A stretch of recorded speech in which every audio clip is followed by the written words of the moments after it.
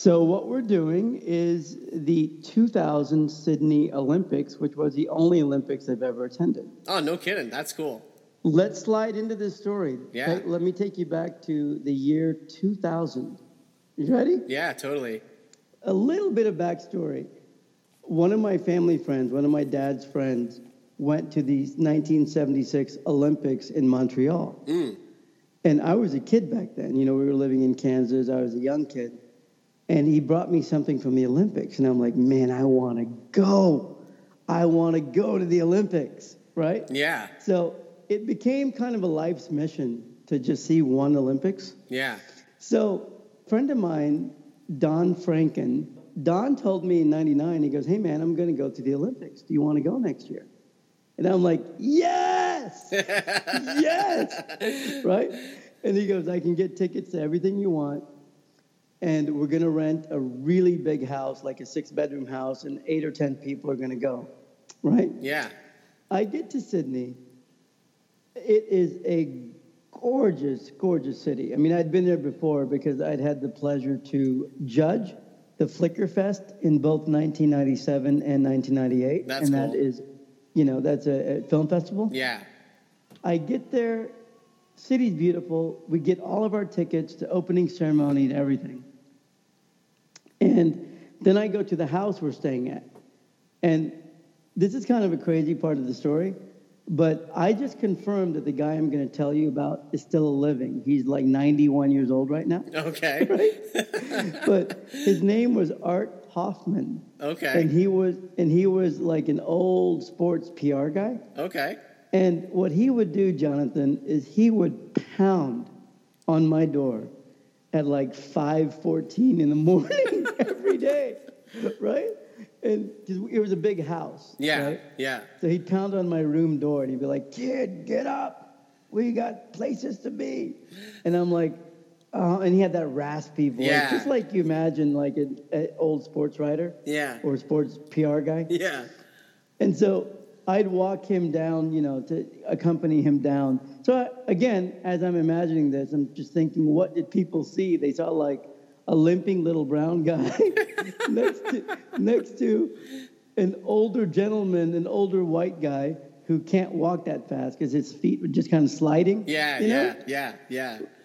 And so that was the image of how we'd go to sporting events. Man. And I wanted to sneak in one more thing before I tell you the crux of the story.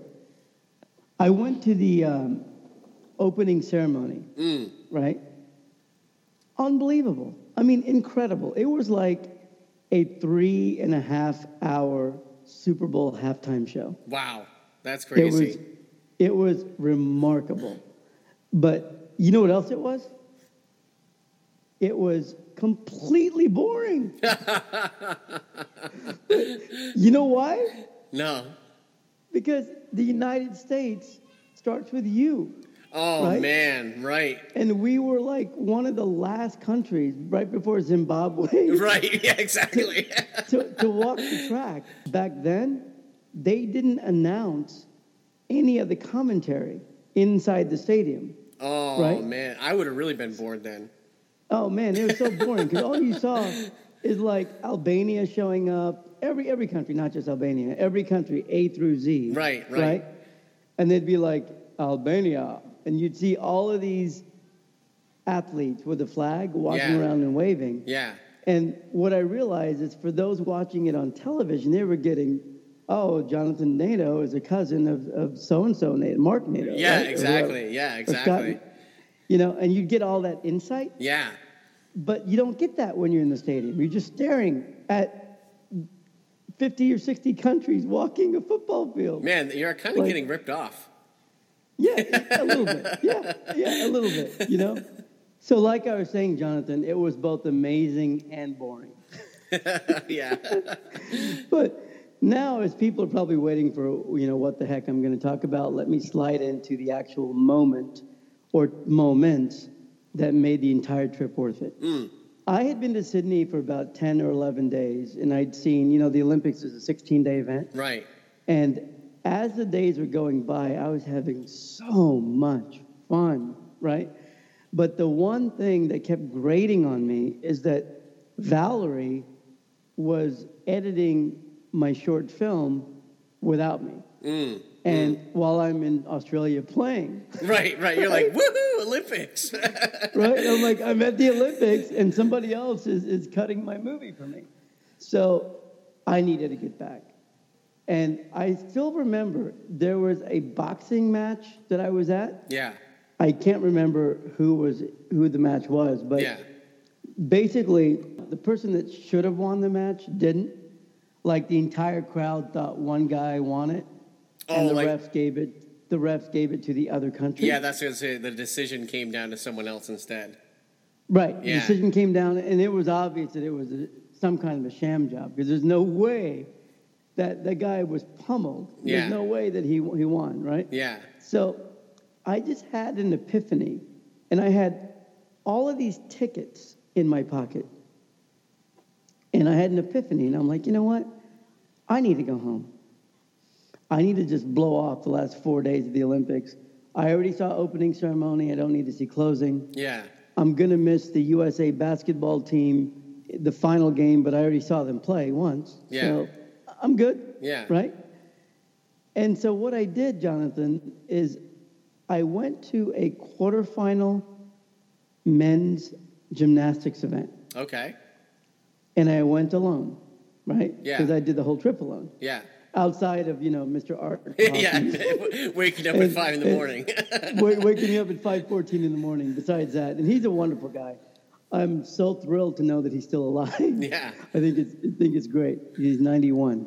So I'm sitting next to this random woman, and as I've joked before, when I sit next to a random person, they kind of look at me and they're like, "This is a weird little man, and we don't want to we don't want to talk to him." So I kept trying to strike conversation with this like 55, 60-year-old lady. Yeah. And she wouldn't talk to me. She kept turning her body away from me. Wow. Okay. And I'm like, all right, And then every time she looked over, I'd say something very pleasant, like, this is great, isn't it? Or, I love Sydney. This is one of my favorite cities in the world, right? Yeah. And finally she warmed up, right? And then I'm like, were you always planning on coming to the Olympics? And what she told me just floored me, right? Can I tell you? Yeah. She told me, she goes, you know what? I've always wanted to go my whole life. And I'm like, me too, right? Yeah. But then she goes, there's no way I can afford this. And then I'm like, yeah, but you're here. You obviously did afford it. Yeah. And the lady smiles and she goes, the Olympics have a program that if you donated so many hours of volunteering, you could get one ticket, not even two. Oh, wow. And I'm like, so you volunteered. What'd you do? And she goes, I cleaned the Olympic Village. I cleaned the grounds, picked up the trash. I cleaned the bathrooms. And she was telling me all this stuff she did to get one ticket to a quarterfinal gymnastics event, right? And I had an epiphany. I'm like, you know what? This woman deserves the 2 tickets to the gymnastics final that I have in my pocket more than I do. Yeah. Right? Because I'm leaving. I've already changed my flight. I've already called United Airlines. I've already done everything. Right? Yeah. And so I asked her, I go, so you want to go to the final? And she just gave me this look like she's like, don't play with me. This means a lot to me. I worked really hard for this one ticket. Do not play with me. So right? She got the one ticket. Was it for just this one event? That's it. She worked all that to see this one event. To see a quarterfinal. Wow. Match. Okay. Yeah. Okay. One wow. event. Okay. Yeah, not the whole thing, just one event. Okay. Wow. Okay. I was thinking like the whole thing, but man. Okay. No, one event, man. Wow. I would do it if it was tickets to everything. Right. Okay. Yeah. Okay. Wow. Okay. So she really put in a lot of time and stuff just for this one, a chance at seeing one event. Right. She put in countless hours. Okay. And what wound up happening is I said, do you want to go to the final? And she's like, don't play with me. And I took the tickets out of my pocket. And I'm like, well, here's 2 tickets to the men's final. And she looked at it and she's like, I can't pay for these. I said, I'm not asking you to pay for them. Take them. I'm going back to America. And she looked at me and she goes, they must be fake. And it's funny because you and I talked about this the other day, and I told you this is what I wanted to talk about. Yeah. And I'm thinking, lady, I'm trying to give you tickets to the final of gymnastics. Just say thank you. Right. Just take them and be happy. Yeah. And then she goes, how do I know they're real? And I had to flip them around because back then they were just starting to put holographic stickers on the back. Right. And I'm like, look, it's got the hologram on the back. And then she started tearing, and she didn't hug me or anything. She just started tearing, and she started saying, you don't know how much this means to me. And I'm like, you know what? Actually, it's all good. I feel good about it. And she goes, but you could sell these for so much. And I'm like, yeah, but I could also get arrested for scalping. Right, yeah, exactly. And I just want to go home. Right? I want to get back, help Valerie finish my movie, get back to Los Angeles. I've already experienced what I need to experience. Yeah. Right? And I tell you, Jonathan, it was the greatest feeling bringing happiness to her. And at that moment, I realized, you know what? You couldn't have had this much happiness going to the final because you don't really care that much about gymnastics. Yeah. And to be honest, I don't, right? Yeah. I got the tickets because Don Franken arranged them, and I thought it would be cool to go. But my life wouldn't change if I hadn't have gone, right? Yeah. So that was one experience. Okay. So then the next day, I went to a USA baseball event. Nice. That year there was no major leaguers or very few major leaguers on the team. It was primarily minor leaguers. Oh, okay. And it was coached by Tommy Lasorda, the former Dodgers. Nice, that's awesome. Right? And they wound up winning gold. And I can't say that I was there because I left before the gold medal game. Yeah. Right? But I was on a light rail leaving in a very crowded train. Oh, I can imagine. And, yeah. And I said to people, I go, hey, does anyone want tickets to the finals? And this American, this guy, he heard my voice, and he's like, dude, are you from America? And I said, yeah. And he goes, I've got American dollars. And he whipped out like $500, 5 $100 bills. Okay. And he's like, $250 a ticket right now. And I thought about, and I was about to say, hell yeah. Right. It's too crowded of a train. I won't get caught. This can happen, right? Yeah. And then as I turned around, I see this lady with her like 10 or 12-year-old son. Yeah. And I turned to the lady and I'm like, do you want these? Right? And she's like, there's no way I could afford 500 American dollars. Because it was 60 cents to the dollar back then. Oh, so yeah. it would really be it was like double that then. Yeah, it'd be like 800 Australian dollars. Yeah, right? yeah. She's like, I can't do it. And I said, well, how much do you have in your purse? And she goes, not that much. And then I go, no, how much do you have in your purse? And she looked at me, and her son was starting to get really excited, right? And she's like, please don't do this. My son's dying to go. They went to this game trying to get tickets to this game. Oh, so they didn't even see that game. They didn't even see it. Okay, right? Okay.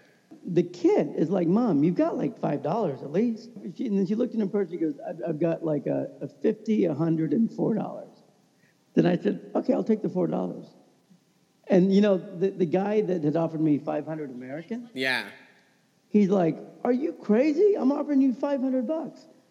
And I looked at the lady and I'm like, give me your $4 and promise me you don't turn around and sell it to that guy. Yeah. Right? Yeah. Just promise me that. And she goes, no, absolutely. So I gave her my ticket to the baseball final, the gold medal game that the United States won, right? Man, that's awesome. And, I flew back to L.A. But, before I forget, can I mention one more thing? Oh, yeah, totally.